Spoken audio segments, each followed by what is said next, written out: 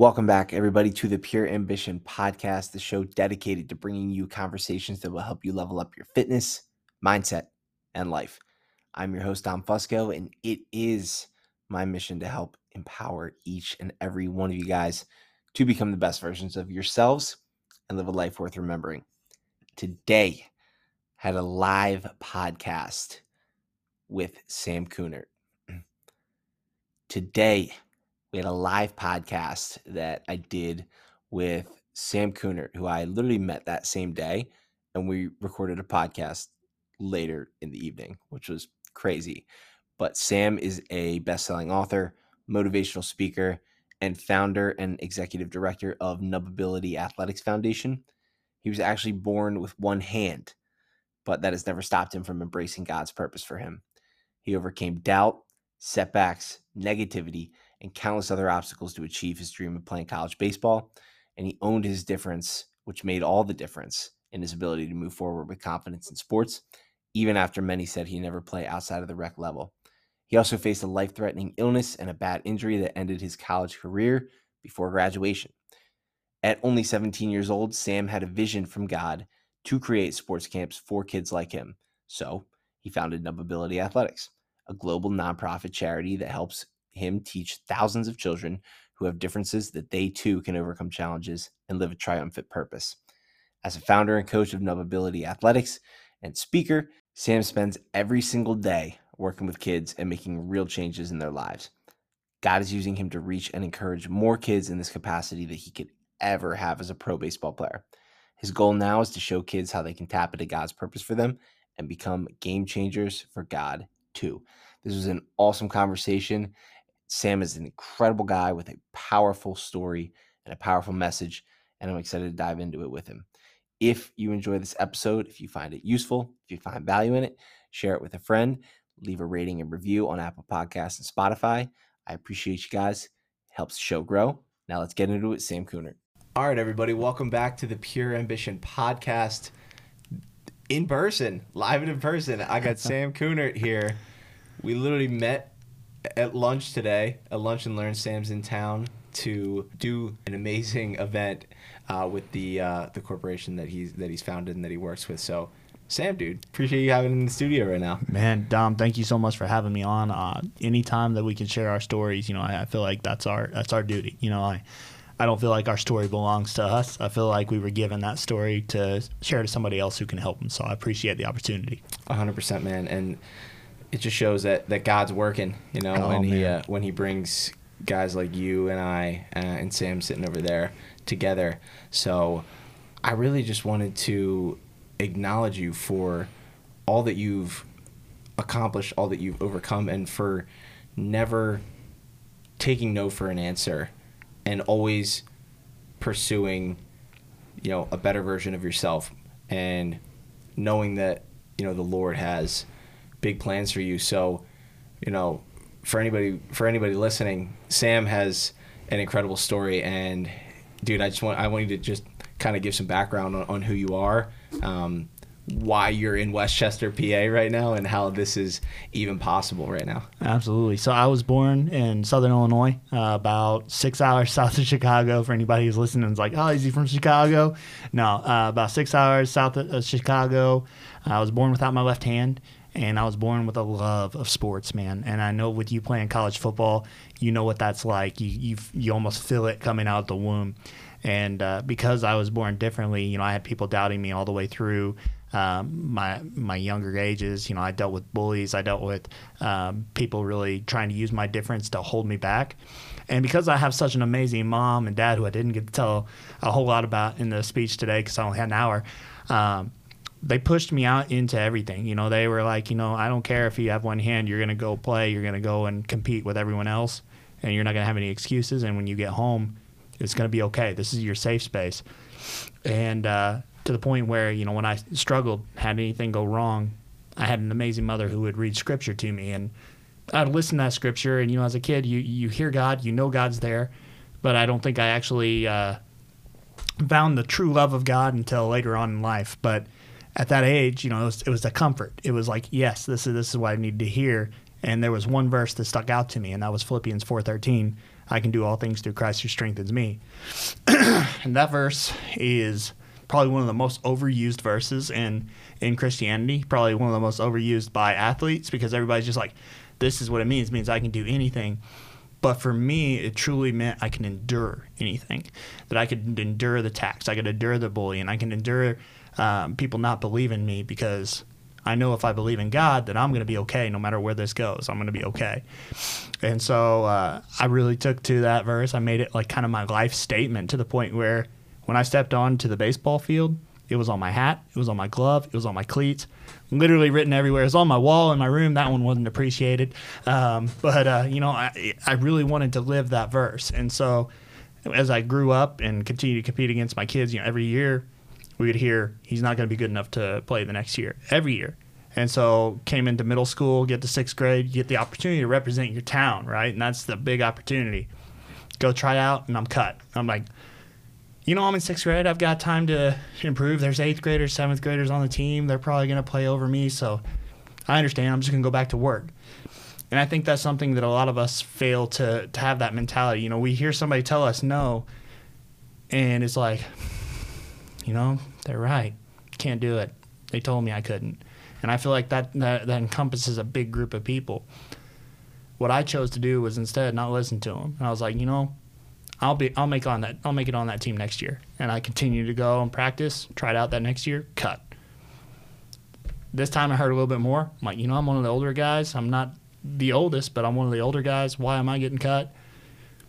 But again, I was like, just not there yet. Got to keep going. And just, put another shell in, keep going, keep trucking. Went out, started working out, getting better, working with a private pitching coach, working with a private hitting coach. Became one of the better pitchers in summer ball. Come try out for the 8th grade year, and this is the one, man. I was like, yes, this is the one. I know you've heard this story already today, but I'll never forget that day. There's a soap game going on, which is where everybody brings a bar of soap to go to the football game. You basically just watch your team practice. A scrimmage, a live scrimmage. And Mom pulls up to the school. I probably opened the door before she ever stopped. Ran up to the school doors. I was just pumped. So my name's going to be on this list. Go and read. No, I didn't see it. All right. Calm down. Focus. Read.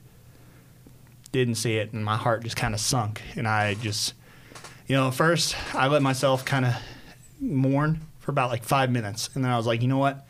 You don't have time to mourn. You don't have time to sit here and do something. If you want to get here, you're going to have to get to work right now, because some kid around town is working, and they're going to beat you on this team if you don't get there. So I went home, immediately started practicing again. Comes out of my freshman year after working out, continuing to pursue this vision of playing and representing my town, made the freshman team. And I was like, this was a culmination of that hard work. And I got to thinking, at that time when you're in high school, you're like, this is life. This is everything. Just be in high school, be on your team. We played, I think, 25 games that year. We had 3 pitchers because some of our other pitchers were playing varsity. And I was one of the 3. I pitched in 3 games that year. And it was kind of a slap in the face, because literally they would throw guys out there like fielders and stuff like that before they would throw me. But I knew my time was coming. The one thing I have learned from a very young age is there's always calm in the storm.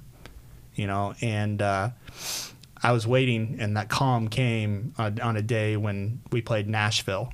And Nashville is, oh man, they were big. I mean, I'm talking they were like 6'5", 250 pounds, hopping off the bus, dipping a lip, hitting the ball a mile, man, ready to go. And they had throttled DuQuoin multiple years in a row, destroyed our travel team almost every year we played them. And Coach came with me. He's like, Cooner, you're going to throw today. I said, go out and get loose. All right. Started warming up. Man, I hear that pop of the glove, and I'm just like, oh, yeah. It's like, this is going to go good. Everything was working. My slider was moving. It was like one of the best bullpens. It's like, all right, I'm ready. Start walking back to the dugout, and I overhear the coach talking to another coach. Well, we might as well throw Cooner at him. We're going to lose anyway. Now, I mean, I'm sure you've heard it, Dom. You've probably had people doubt your abilities. You probably had people say you would never play college football. You probably had people say you'd never be able to accomplish anything. The difference between us and somebody else who listens to them is that we refuse. You know, we have that resilience. We have that immediate ability. And for me, it was the faith in God. I was like, you know, the only person who can determine what I'm capable of is myself and God. And his ceiling for me is going to be higher than anybody else can ever have. So I knew if I continue to put in the work and continue to work for the blessing, that when the blessing came, it would be to fruition. Hopped on the mound, beat Nashville 1-0. Faced other teams that year who were supposed to be beat them. It was, you know, it was a culmination. I thought I had earned the respect of my coaches. Coming to my sophomore year was kind of the same thing. Barely threw me, but threw me against teams that we were guaranteed to get beat by, and I beat them. You know, I was playing basketball and football this whole time too, but baseball was my passion, and I really feel like baseball is where my story really goes. So that's kind of why I focus on baseball a lot, because a lot of the life lessons I learned were through baseball. You know, I learned what people would put as perceptions on me. I learned how to grow my confidence to where it didn't bother me, you know. I mean, with being the one-handed pitcher, you hear a lot of cool or a lot of cruel things coming from the stands, and they're not always coming from players. They're not always coming from coaches. They're coming from the other team's parents, you know, coming right at the one-handed kid who's on the mound, and you hear it. And, yeah, it makes you mad at first, but then you realize, you know, okay, if I'm going to call myself a Christian, if I'm going to say that I'm a Christian, and I'm going to say I believe in God, and God says that he makes me perfect in his image, so basically I'm spitting on his image. I'm spitting on everything that God said, because God wants me to own that difference and go out there and compete. And so when I came into my junior year, I was like, you know, throwing the ball pretty hard. I was throwing about 85, 86 on a regular. I was like, all right, I think I've got an opportunity to play college baseball. I think I can really make this happen. But being the coachable kid I was always that kid who wanted to know what coach needed me to do to make my team better, to make myself better. I was like, went to my pitching coach, what can I do to play college baseball? I was expecting, you know, all right, you got to do this much on the squat rack. You know, you got to run every day. You've got to stretch. You got to do yoga. Instead, what I got was, well, you throw the ball pretty hard, but there's not many one-handed baseball players in college baseball. And I think these are your last 4 years. Again, when people put that perception on us, you can listen to it and you can let them win. Or you can not let them take your joy and continue to prove them wrong. Use their doubt, turn it into fuel, and prove them wrong. There's no greater feeling.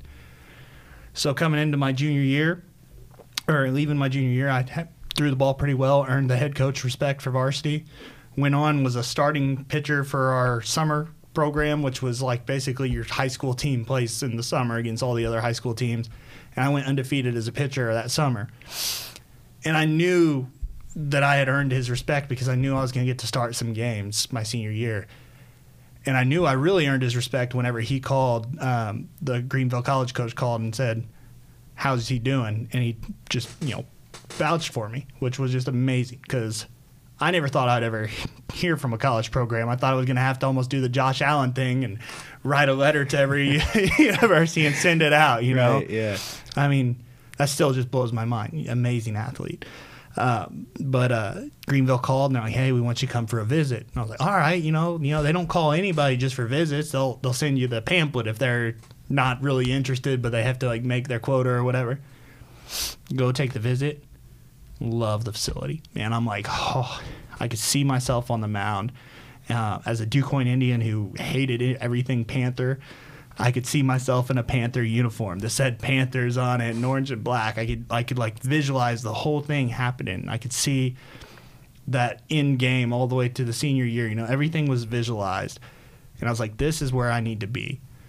And pitching coach comes to me, he goes, hey, head coach wants to meet with you at the end of this. I was like, no way. You know, it's like, this is it. This is the opportunity. So I'm coming in, I'm hyped, like trying to compose myself, but hyped. Coach comes to the office, pulls up the chair, and then he does the crossed arms, and he's like, yeah. Well, Coonert, I'm just going to be honest with you. You're the type of leader that we look for in this program. You're the type of leader who can help propel us forward. I just don't know if you're physically capable of playing college baseball. We're going to continue to watch you, but that's all I can say for now. And at first, yeah, you know, it hurts. Oh, yep, sorry. At first, yeah, you know, it hurts. It hurts to to hear, you were this close and you thought it was right there, and it's almost like that commercial where the guy has the dollar on the fishing line, he's just pulling it, and like, you got to be quicker than that. I thought this was it, and then this thought comes in my head. It's like, every single person who has ever coached you has doubted you. Every single time you've stepped on the field, you've been doubted. This is no different. Prove them wrong. And all of a sudden, I have this culmination of thought coming in my head. It's like, I'll be here next spring. I'll be here at Greenville next spring. I'll be a Greenville Panther. Go through the fall, have an amazing workout, start really working for baseball. After football, I even decided to give up basketball, which I love basketball, but I was like, I've got to make that extra commitment. I got to show coach that I'm ready. Go through it all, get to my senior year. We start 1-8. It was brutal, man. I mean, I'm talking, we were losing to teams that we had hammered over the years, and we couldn't understand what was going on. But this is something I encourage all business leaders, anybody who's really thinking of it. Don't become a team. Okay, team has one goal, right? Win. That's it. Become a family. A family wants every single person in that family to succeed at every position. Baseball is great because it's both an individual and a team sport. But if you become a family where you're looking out for everybody, that's a whole new dynamic. And so we became a family. We had family dinners every Friday. And after doing that and getting to know each other on a deeper level, we started winning. And we went all the way to state. And we didn't win. We faced a Catholic school, and they destroyed us. But man, it was a journey like no other. And the way the win started was almost like storybook, because we were playing against Freeburg, Illinois, in Freeburg. They're usually a pretty good baseball team. They had one of the top hitters in the state, and coach goes, "Cooner, you're pitching today." And I was like, let's go. Let's go. And I'll never forget, because that was the first home run I ever gave up, too. Very first pitch, boom, gone. But I held him after that. And it was like the battle, it was like the battle of the century. Like, here we go. And it turned the key towards our season. And it was just one of those cool things that happened. But because of that senior season, Greenville came calling and said, "Hey, are you ready to sign yet?" And I was like, "Oh, yeah, I was ready last year." I immediately, started thinking of, who am I going to place in this signing photo? You get this big photo. This is the big thing that goes across the newspaper. This is your clip out, or your clipping that you get to hold on for the rest of your life. Who do you want in that photo? I was like, well, of course I want my mom and my dad. They pushed me. They drove me. They never let me use my difference as an excuse. They gave me every opportunity. They helped me get the coaching. They helped me propel forward. Not only that, they made me the man I was, the leader I was, because they had that same mentality. I was like, I got to have mom and dad. I got to have Coach Kraft. I earned his respect. I earned my head baseball coach's respect. He had given me everything. He'd given me the opportunity to go out and compete against the better teams and win. And then I was like, I got to have Mr. Campbell. Mr. Campbell was my athletic director. He was also my guidance counselor. And when I was growing up and dealing with bullies, I'd end up in his office, and he would talk to me, and he'd tell me, "Sam, you're just different." And he'd be just blunt as day. "You're just different." And at first I was kind of like, I understand, I'm missing a hand. He's like, "No, you're different. You're not disabled. You're different. Keep going." And so I was like, I got to have Mr. Campbell in there. And then I was like, you know what? Doesn't hurt to have 6 people in a picture. And I was like, I need that coach. I need that coach who told me I couldn't play to sit in that picture and to sit there when I signed my letter of intent. I want him to see that I had proved him wrong. And not only that, I wanted him to see because I wanted him to learn what a real coach looked like. A real coach is not somebody who tells a player they have no chance. A real coach is somebody who drives the player to be their absolute best, who really pushes them and gives them every opportunity, and will go above and beyond for their players to not only be players, but people. And that to me was truly memorable, and I'll never forget. And then it gets crazy once you get to my freshman year. Wow, man. So where did you go from there? You overcome all these adversity, all these hardships, all these rejections. You kept proving people wrong. You kept proving yourself right, though. I think that's the bigger thing, is you kept proving yourself right. Mm-hmm. Once you got to college, were you better prepared to handle, the challenges that you were going to face, or where does the story go from there once you get there? It's interesting, because I had this awesome opportunity with being the one-handed athlete in high school where a story got out about me, and I was able to go and work with kids with limb differences and amputees and work with them and show them that, they can do everything anybody else can do, and that they don't have to be subjected to one sport, that they can play multiple sports, and give them the opportunity. But for me, the biggest difference between high school Sam and college Sam was high school Sam knew who people had put him there, and that God had put him there. College Sam had an ego. College Sam thought I was the one who earned the scholarship. I was the one who did all the work. I was the one who was putting in the hours. It was all me. And man, I tell you, whenever I got out of that fall season, I was a different person. I was doing things that a younger me would have really been despicable. A younger me would have absolutely hated, and just things that weren't of how I was raised. And when I got into college and got that ego and started becoming that popular athlete that we were talking about earlier, the athlete that is looking for the next hookup, the next party, how can I have that American Pie experience? That's kind of how I wanted to base my college experience. And I was at a Christian school trying this, and then that's not a good look by any means. But God has a way of, whenever we get off track, of reeling us in, that it is truly humbling and makes you really see the big picture. And so whenever I was in college and got done with my fall semester program, I got a call from my granddaddy. He's like, "Hey, I got World Series tickets to Game 6 of the World Series tonight, Cardinals, Rangers. Would you like to come?" It's like, absolutely. He's like, "Do you have class?" Like, "Oh, I'll skip that, Yeah. Bigger, more important things. Yeah, the priorities, granddad, Right. And got there. Amazing game. Cardinals come back from behind and force a Game 7. And then I was like, this environment is just amazing. I got to get back to it. I got to see this in person. I got to see the Cardinals win. So we started, and we're at the dorm room, and we're having a couple of brewskis with the guys, just kind of watching the game. And all of a sudden, we're just like, man, we got to get there. We're like, it's 40 minutes away to downtown St. Louis from college. I said, let's go. We packed up in like the third, fourth inning because the Cardinals were absolutely throttling the Rangers. I think it was like 9-0 when we left. Wow. And we're like, we got to go. And we got there, and we got parked, and we jumped out, and we're right outside the outfield gate, and we're just watching through the fence, just waiting for that last pitch to come through, and it does.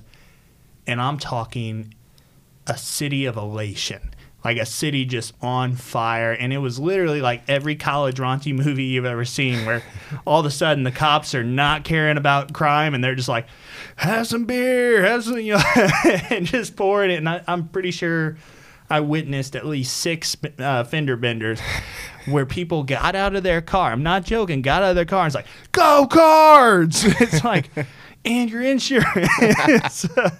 But it was just such an amazing environment. I was like, man, this is awesome. This is what athletes hope for. This is the type of environment and celebration they want. And then we went back to our dorm, and then that next day I woke up and I felt terrible. I couldn't just pick myself up off of bed. I couldn't stand up. And once I finally did stand up, I was so dizzy. It was a feeling I had never felt before. I'd been sick before, but I'd never been like this. And so I did what any college kid would do. I called my mom. I said, "Hey, I don't know what's going on. I've never had anything like this." I was like, "I can't really explain my symptoms other than I'm dizzy. I'm very weak and a little nauseous." She's like, "Well, what's your temperature?" And my roommate took my temperature, who was also my catcher at the time. Takes it, and Michael's like, "Oh, he's running about 101.5, 102 degree fever." Okay, mom's coming. She's like, "I'll be there in about an hour and a half. Be ready." Okay, so start, packing up just a couple overnight bags, thinking I'm only gonna be gone for a day or more. I just need mom's home cooked chicken noodle soup or something. Cures everything. It does. It's the natural remedy, and I'm like, okay, this is what I need. Get home, start feeling a little bit better. Not great, but a little bit better. And Mom makes some homemade chicken noodle soup, and it was pretty good, you know. And I was like, you know what? I got to have one more night. One more night of Mom's cooking. And so I was like, I'll stay the night, one more night. Wake up the next morning, I can't pick my head up off a couch. You know, here I was. I don't know if you remember the Insanity workout. I had just completed the Insanity Asylum edition because it came out in 2012. Yeah. Or 2011, I'm sorry. And it was the toughest workout I've ever been through, but, man, the results were insane. I was in the best shape of my life. I was 6'5", 225 pounds, barely any body fat on me, but I couldn't pick myself up off the couch. And so my dad, who's a big farm boy, also a banker, but he comes home. He's about 6'2", 240, slings me over his shoulder like I'm dog food and carries me to the truck because I couldn't put any weight on. I couldn't help him.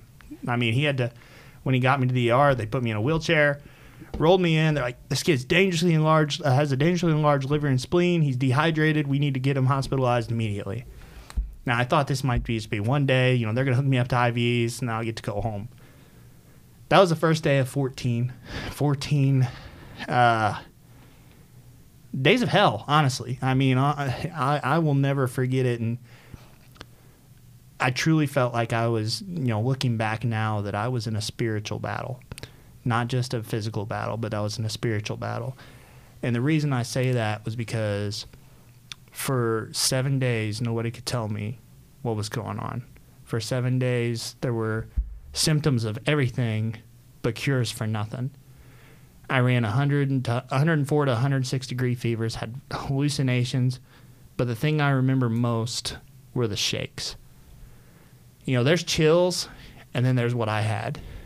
It felt like literally somebody was kneeling down on my chest, holding my shoulders, and just shaking me as hard as they could. It was almost like a convulsion, almost, is what it looked like to other people. And I just remember wanting it to stop and not knowing, you know, what's going to get this to stop. And I got to talking with my mom, and I'm like, why is it not stopping? She's like, well, what did you do for comfort? You know, what can I do to help you? And I started thinking, you know, as a kid, I loved hunting. But hunting in the dark, whenever you're first little, you start thinking of every creature that could possibly come out of the dark. And my dad taught me this prayer, and my mom and dad both did. And it's the Lord's Prayer. So I started saying the Lord's Prayer. Anytime I got uncomfortable in life, I said the Lord's Prayer. Whether I was truly comfortable with my faith or not, the Lord's Prayer was my comfort.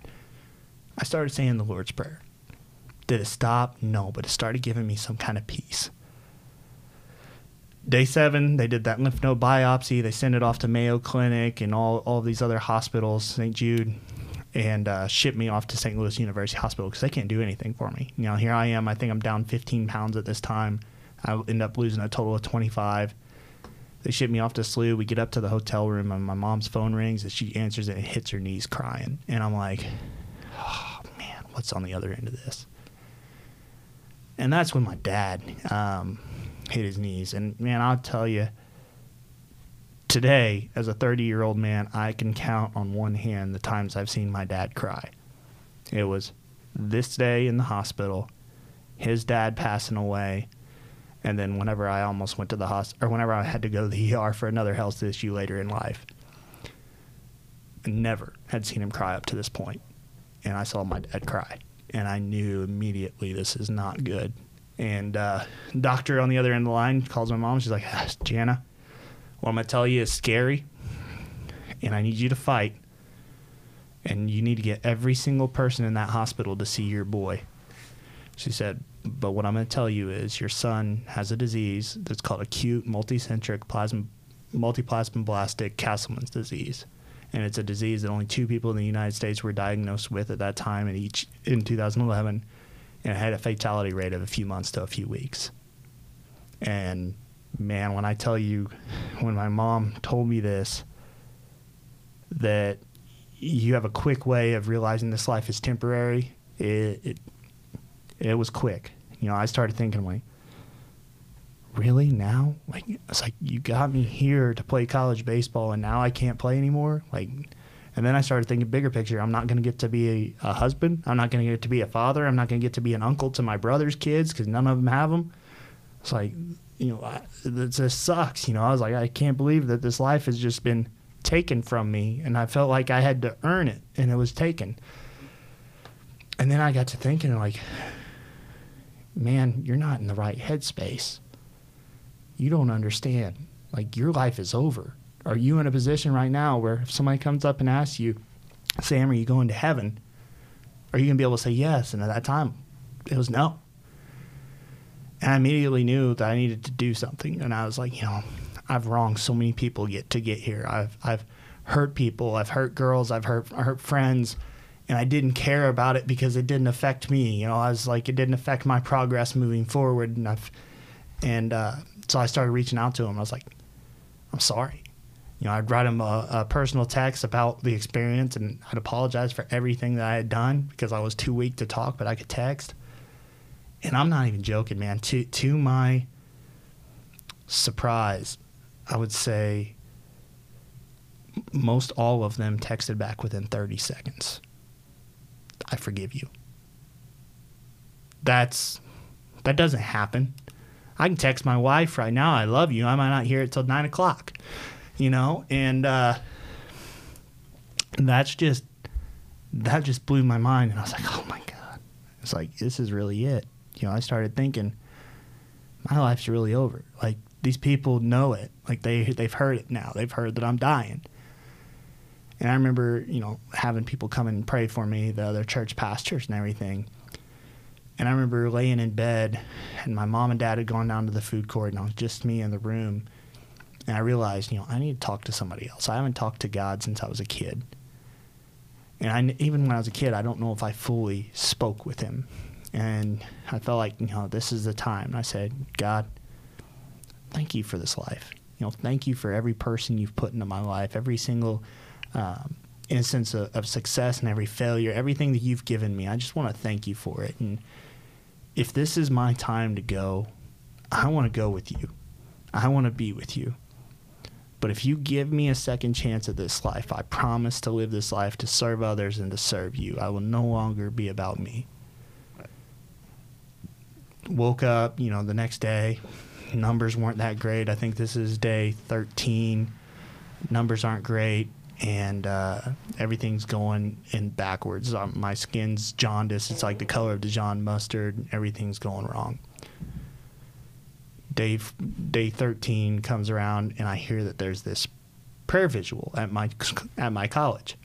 I was a freshman. I was a freshman baseball player. I hadn't had a time to really get myself engulfed into the school other than what we had to do for baseball. My whole school came together for a prayer visual for me. And in that prayer visual, I later learned that people actually came back to God in that prayer visual because of the outpouring of support towards me. That next day on day 14, I woke up running a 98.6 temperature, which is normal. I was down 25 pounds, but I was able to stand up for the first time in 14 weeks, go to the bathroom by myself for 14 days, go to the bathroom myself, move around, eat, everything. I knew my slate I'd been given a second chance. Like, I knew it before the doctors came in and started poking and prodding me like Texas barbecue that I had been given that second chance.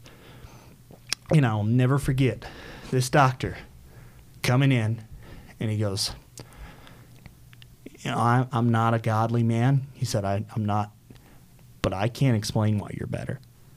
He's like, I can't explain it. And not only that, you get to go home today. And they sent me home.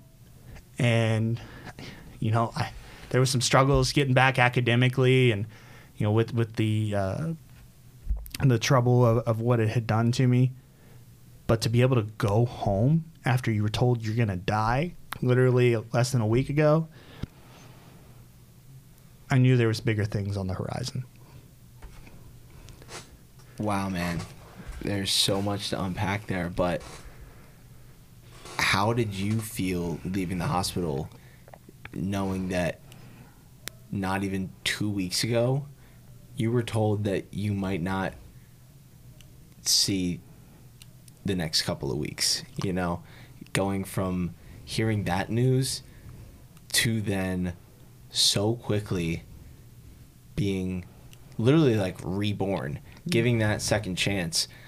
How did you feel after that? How did you navigate that? And then what were the next steps? Like, how did you then, like you said, okay, God, you're giving me this second chance. I'm going to live to serve you, and I'm going to help people. How did you then go about doing that? Man, I will tell you that a new perspective was put in my head and in my heart. And it was like, this is no longer about you. What can you do for this person? What can you do for the next person you come in contact with? That's what you're supposed to do. And, you know, I could sit here and say, you know, because of this journey, you know, my faith today is stronger than ever. But it wasn't stronger than ever the year after. You know, our faith is a journey, and I know I said this earlier, but our faith is like a gravel road. You know, there's potholes everywhere that are going to knock you off, but it's about enduring those potholes. You know, that's why I bring back that Philippians 4:13, enduring it and continuing to move on through Christ. You know, and once you reach the end of that gravel road, there's a beautiful set of pearly gates, but we have to get through the gravel road first. We got to stay out of the ditch. We can't take the smooth turn off road that dead ends. You know, that's what devil's putting in your way. They're going to put this smooth turn off that says turn here, but what you don't see is about 4 miles down the road is a dead end, and you're going to have to turn back around to get back to the gravel road, and it just increases your time on that road. But man, I immediately realized that the vision that God had placed in my heart from that previous year, from working with those kids, of creating a camp where kids get to learn from coaches who look like them, who played at the highest level, I realized that's what I'm supposed to do. You know, I made a promise to God right there. He gave me this vision. You know, what I didn't say earlier today, just because it would have increased the length, after I worked with those kids and after I saw the raw God-given talent, that night I went back to the YMCA dorms, and there was no air conditioning. It's 150 degrees, you know. So there was no sleep happening probably either way. But I kept hearing this voice in my head. And it kept saying, you can change this. You can change this. And this voice did not stop. And at first I was like, you know, I'm not going to acknowledge it. I'm not going to say anything, you know. I think I'm just hearing things in my head, just, you know, just lack of sleep, hot. But I kept hearing it. You can change this. And next thing you know, I was like, God, what can I do? You know, I was like, how can I change this? I'm just one person. And at this time, I'm going into my senior year of high school. I'm one person. How can I change this? Then the next day, that's where the vision came. And it was the vision of this camp. And after leaving the hospital, I knew I had to bring this vision to fruition. And so immediately when I got home from the hospital, Mom and I began working on the foundation. You know, we had done stuff with the foundation, as in we started the process of becoming a 501c3. We actually got granted a probationary status, which is how Illinois does it. You have to be on a probationary period, I think, for like 2 or 3 years before you get your official 501c3 status. But we were only doing like YouTube tutorials and videos and little social media posts of me doing things, and it was about me before that. And immediately I realized, okay, God wants this camp. And so I went and talked to some of the people at my school, Greenville, at the time, and I was like, how would you guys like to host this? Like, this is what I want to bring. This is what I want to bring to your campus. I want this opportunity to work with these kids and show them they can do it. And I was like, I have 6 coaches who I've recruited alongside myself to coach these kids in these sports. Will you give me this opportunity? And they donated the campus to us, the whole campus. A whole college campus. We had dorms, everything, all donated. 19 kids showed up, and those 6 coaches I mentioned. And I knew right then, this is why God gave me the second chance. Now, if you ever want to hear God laugh, tell him your plans. What I thought God's plan was one camp. It was that camp. You know, that's it. Just one camp every year. Just one camp. God's plan was to transform that camp into a camp that one day would hold 189 limb different kids from 49 states and 5 countries at a time in a town of 6,500 people in DuQuoin, Illinois. 3-stoplight town. We've got more bars than we have anything. And people come to DuQuoin, Illinois for that camp. But not only did he do that, he opened doors to where we've had that camp now for 10 years. And we've brought our camps to 14 different states. Served over 1,500 limb different youth from 49 states and 11 countries. Still waiting on Hawaii. So anybody from Hawaii is listening, I will pay for the kids' airfare. But we'll make it happen. Yeah, exactly. But, man, I thought it was one camp in God's vision. And so far, at the end of this year, it will be 50 camps whenever we get to our Texas camp. It'll be 50 camps that we've held since the summer of 2012. Wow, man. That's incredible. And for anybody listening, because I had the pleasure of seeing the video of the camp and kind of hearing more about it, but can you talk a little bit more about what the camp is, what you're able to provide for these kids? Yeah. So what we do is we teach kids born with limb differences, both acquired and congenital limb differences, so amputees. And the way we look at limb difference is different than other people. And the fact that we look at it is if it's affected their limb, they're limb different. If it's affected the way they play, they're limb different. So we take on highly mobile cerebral palsy, frozen limb syndrome, among others. And what we do is I provide them with a coach like Sam Rudloff over there who have competed at the highest level of mainstream sport. So it gives each kid a mentor who looks like them, who will drive them and push them. Because coaches today want to try and coddle these kids, and they want to think that they're going to have such a tough time, and they want to make it an easy way. And that's the wrong way to do it. I know that their hearts are in the right place, but that's the wrong way to do it. You have to push these kids because they're never going to have it easy in this world. And as far as getting them out there in mainstream sport, the reason I do it is because they're going to be competing with those same kids every day for the rest of their life. They're not only going to compete against them on the track to mainstream sport, whether they're playing college sport, but if they're not, they're going to compete for jobs. They're going to compete with them in the weight room. There's going to be competitions the rest of your life.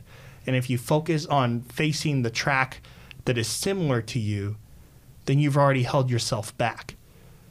And, I immediately knew that whenever I got these coaches in front of these kids that their lives were changed because you see kids come into camp, they have their nubs in their pocket, they're hiding they're rolling down their pant legs to hide their prosthetic legs, and they leave with their nubs in the air and they're wearing shorts. That to me, that's a success. Anytime we can get these kids to own these differences through sport is huge because, as you know, as an athlete, there's more lessons to be learned through sport than anything else. Sport now is more about diversity and inclusion than it ever has been before, but there's still people who are trying to place that perception on these kids, and what we're trying to do is to break them out of that box. Wow, man. So you started this when you were still in college, right? So you mentioned you're 30, and this is the 10th year of it, so this will be 10 years of running the camp? So actually, we started the process of the foundation my senior year of high school. Officially became a 501c3 my freshman year of college, so 2011, November of 2011. And then, so it's been 12 years. 12 years of doing a nonprofit, 11 years. 11 years. My math's not the greatest. 11 years of doing a nonprofit and 10 years of camps. And this past year we held 12 camps. Or this year, we have held 12 camps by November. And we're always looking to grow and add more camps. We want every child to know they can go out and compete. No matter what their difference is, they can go compete. We want to get out into the countries where, like Latin America. I had the blessing my freshman year of college to go on a mission trip that was also a baseball tournament. And I went out there and I competed and pitched against the Dominican Republic. They're baseball players who were just home for the holidays. They were actually pro baseball players. I came in the last inning and got 1, 2, 3. Just like that. Struck the first guy out. I think the second guy grounded out and third guy flew out.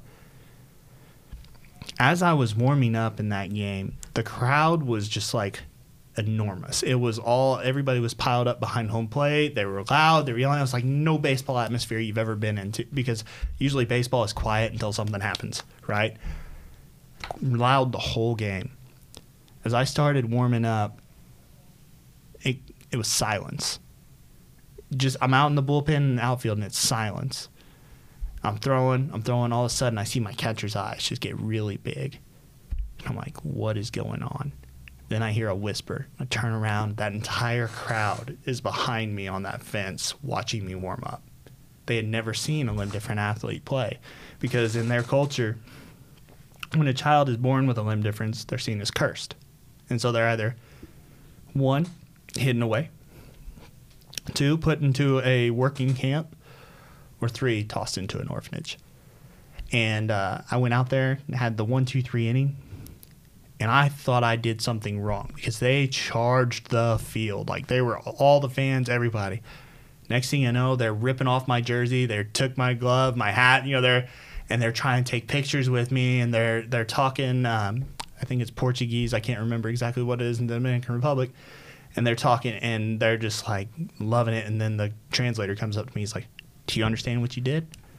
I'm like, no, who do I disrespect? It's like, can I get my glove back? I need that for the next few games. And he's like, no. These kids, these athletes, have never seen anyone like you step on a baseball field. He's like, the older Dominicans, we've seen Jim Abbott. He said, but nobody has seen one like you here. And I was like, and he's like, if you have some time, I want to take you somewhere. He's like, I'm going to go talk to your coach, but I want to take you somewhere. And he's like, okay. He goes talk to coach.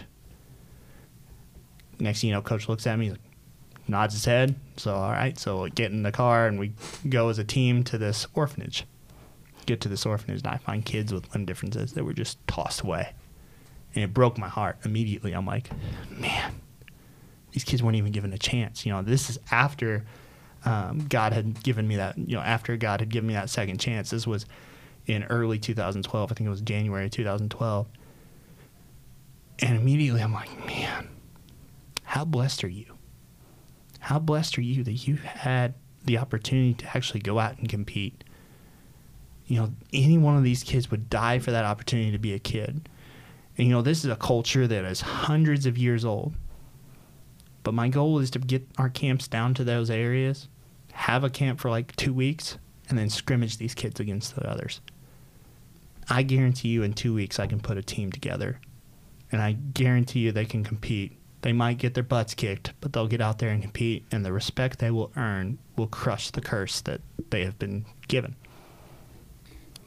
One thing that I keep hearing, as I hear you talk, is just, and that I'm enamored by, is your confidence that you've had for so many years, and that you continue to have now. Like, and everything that you've done, you've been able to overcome it. You've been able to have such an incredibly strong mindset in terms of, I love what you say, and anything that has not gone your way, you give yourself 5 minutes to kind of just sit with that, digest that, and then reassess how you're feeling, and then push those emotions to the side. Because I think when we get too emotional sometimes, when we let our emotions get the best of us, it really inhibits us from going out and then making the progress that we actually want. Like, and things, as you know, are not always going to go the way we want them to. Absolutely. It's inevitable that these things happen. So what are some of the ways that you've continued to...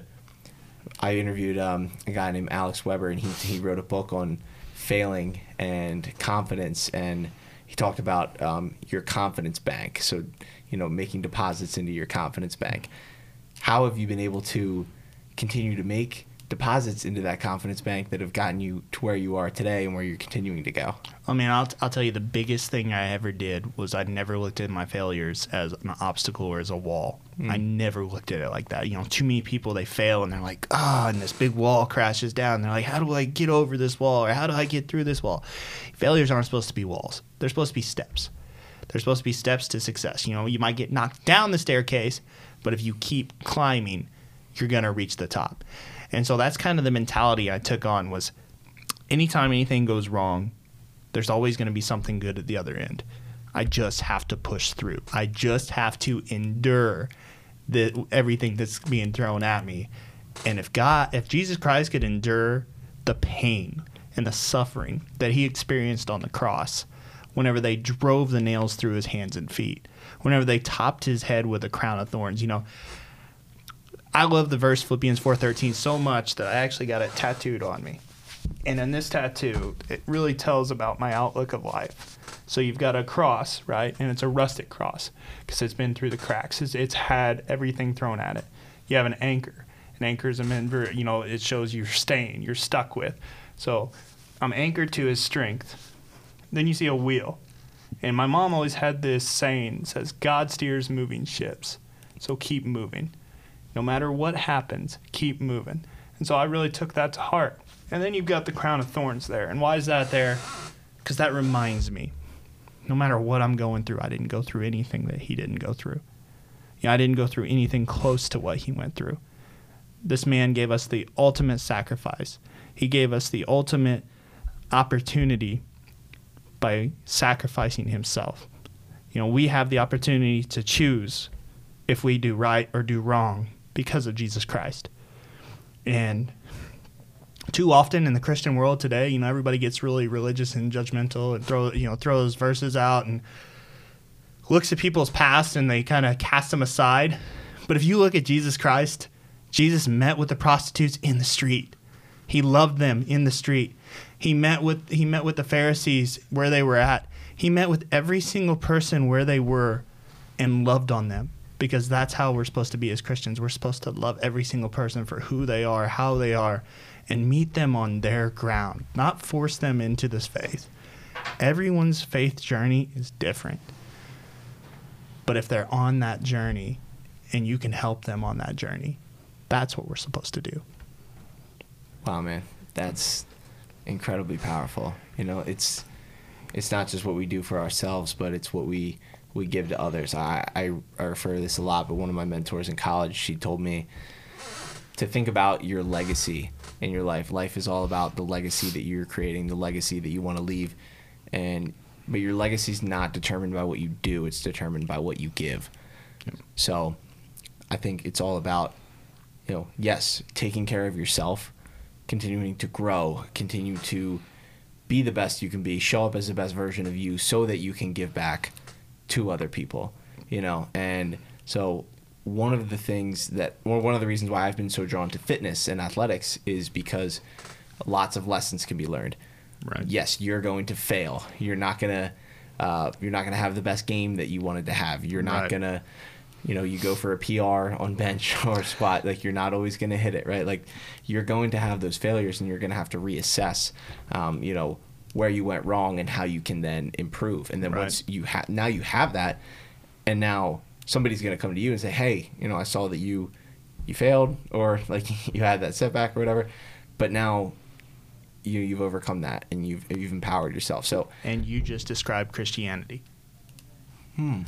Think of it that way. You just described true Christianity. Explain. Because when you go to the gym, if you just show up one day, are you going to be able to meet that PR? No, sir. You have to keep showing up. Same thing with your faith. You have to keep pushing and keep pushing through. And when the weight of the world gets too heavy, we have the ultimate spotter waiting to take it from us. That's Christianity.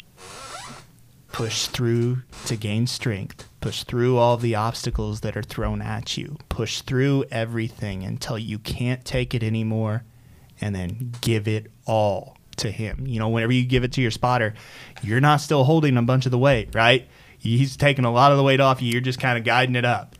Same way with God. I've always seen, not always, but like recently I've seen fitness and exercise and just wellness in general as a spiritual experience. Yeah. But I never could explain it like that, and that's an incredible way to look at it. Yes, and that is 100% a Christian faith to a T. Push through, endure what you can, but when you can't anymore, you give it to God. If you can do that, rest of your life's set. No matter what, This world right now, as you know, is going through so much financial turmoil, so much stress, so much tragedy. But people have lost faith. Remember that God is going to get you through it. No matter what it is. He might not get you through it as a millionaire. You might not, but if you're alive, if you're breathing, if you have that sense of gratitude for every breath that God gives you, man, what a life. And what role does fitness, does nutrition, does wellness, do these mindset practices, what role do they have in your life, and how do they continue to, help you elevate yourself as an individual, both mentally, physically, and spiritually? Man, I live with this motto of I'm going to be better today than I was yesterday. And, that might sound kind of cliche. You're taking one step. How are you getting better? If I take one step every day for 365 days, then I'm going to be that much better than I was the year before. That goes for the gym. That goes for nutrition. That goes for physicality. Everything you do, all your wellness, anything with your faith, if you attack it, maybe I'm going to read one more Bible verse today. Maybe I'm going to do one more set today in bench. Maybe I'm going to do one more set in squats. Maybe I'm going to go out and I'm going to, instead of having that big Philadelphia cream cheese roll or something, I'm going to go and I'm going to make myself a salad because I just want that wellness check to come through. Finding a way to better yourself one step every day. And this translates into workforce. This translates into life. One more call. I'm going to call one more client today. I'm going to look up one more house today if I'm a real estate agent. There's so many opportunities to get better that people waste. You have so much time, but it's temporary. And if you spend your time worrying, if you spend your time feeling that wall come down and stick in front of you and not know that you can just climb it, that you can just climb it like a set of stairs if you just break down each failure like game film. Every time you fail, just look at it like game film. And that, for an athlete, that's got to be really easy. But for those who don't understand, whenever you're watching game film, you're not looking for what you did right. You're looking for what you did wrong. You want to see, how did I do this and where did I get from here and how do I avoid this going forward? That's beautiful, man. I think that's a good place to kind of wrap this thing up. And, dude, I just want to say, first of all, thank you. And I appreciate you for all that you do and being here. And today we met a couple hours ago, and now we're getting really deep on this podcast. Here you go. But so, yeah, man, let's we'll hop into the quick three here, and then I'll ask you the last question, and then we'll tell everybody how they can support the podcast. Or, I'm sorry, support. Well, they need to support the podcast, Dom. They do need to support the podcast. Support, everything that you're doing, right, with all of your organizations and things like that. So, question number one is, I know you're a pretty big guy, so but pretty healthy dudes. What is your go-to cheat meal? Ooh, barbecue all day. And when I'm talking barbecue, Dom, you just opened up a new book, because that's my favorite. That's my favorite thing to do. But my cheat meal, check this out, okay? You smoke a whole brisket, you smoke a whole pork butt, and you smoke a brisket point, which is where you get burn ends from.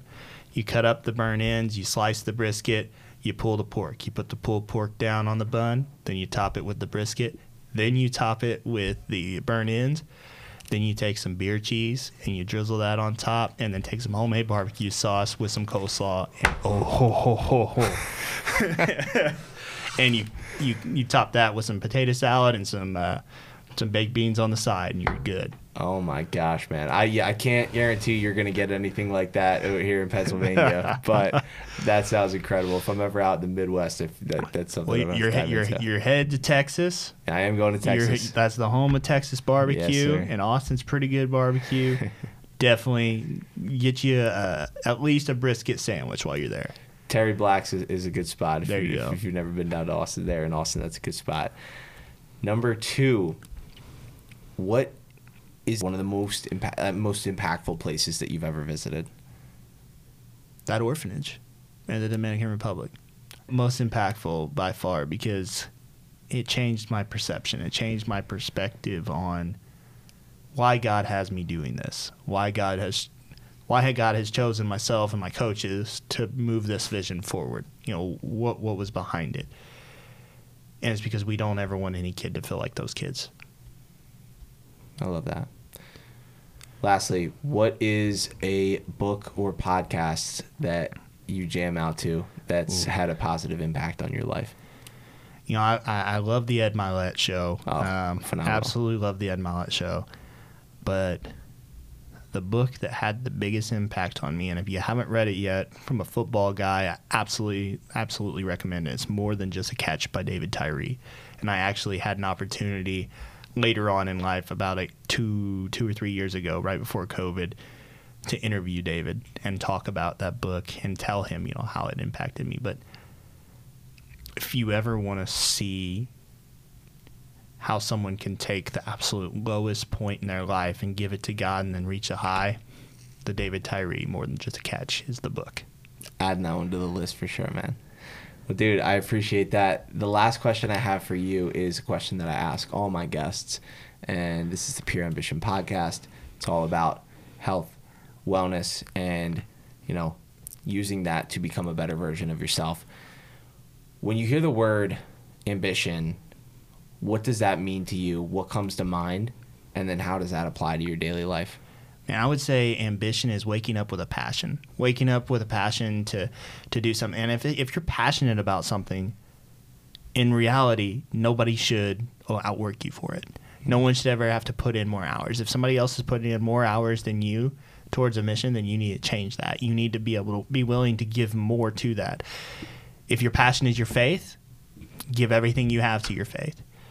Give it to the point, I know I listed this quote earlier, but Aeneas Williams has the greatest quote, I think, of all Christian athletes. And it's, give everything you have to this life and go to the grave empty. Don't waste anything, because this is temporary. Meaning, you, me, Sam, everybody listening is going to be in the ground one day. Mm-hmm. One day we are all going to go into the ground. But it's up to us to determine with what goes in that ground is an empty vessel or if it has spirit left over. I'm determined not to have any spirit left over. I'm determined to send an empty vessel in that ground. And I think if everybody else chose to have that same perception and that same ambition towards their life, this world would be amazing. I could not agree more, man. That's powerful. Dude, I just want to say I appreciate you. I am very grateful that God brought us together and we were able to have this conversation today. If somebody wants to check you out, find you on social media, check out more of your stuff, or get involved in your organization, where can they go? Absolutely. You can go to nubability.org, nubability.org. You can find us on social media, all the different channels. If you want to find me personally, just look up Sam Kuhnert, SamKuhnert.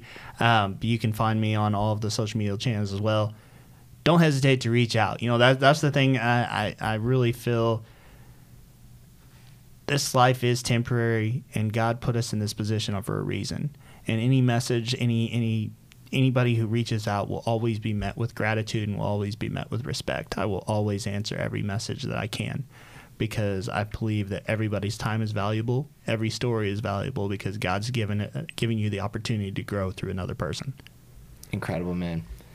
Well, you're doing the Lord's work, and I'm excited to see all that you will accomplish and all the lives that you will impact. I appreciate it, Dom. Thank you so much for having me today.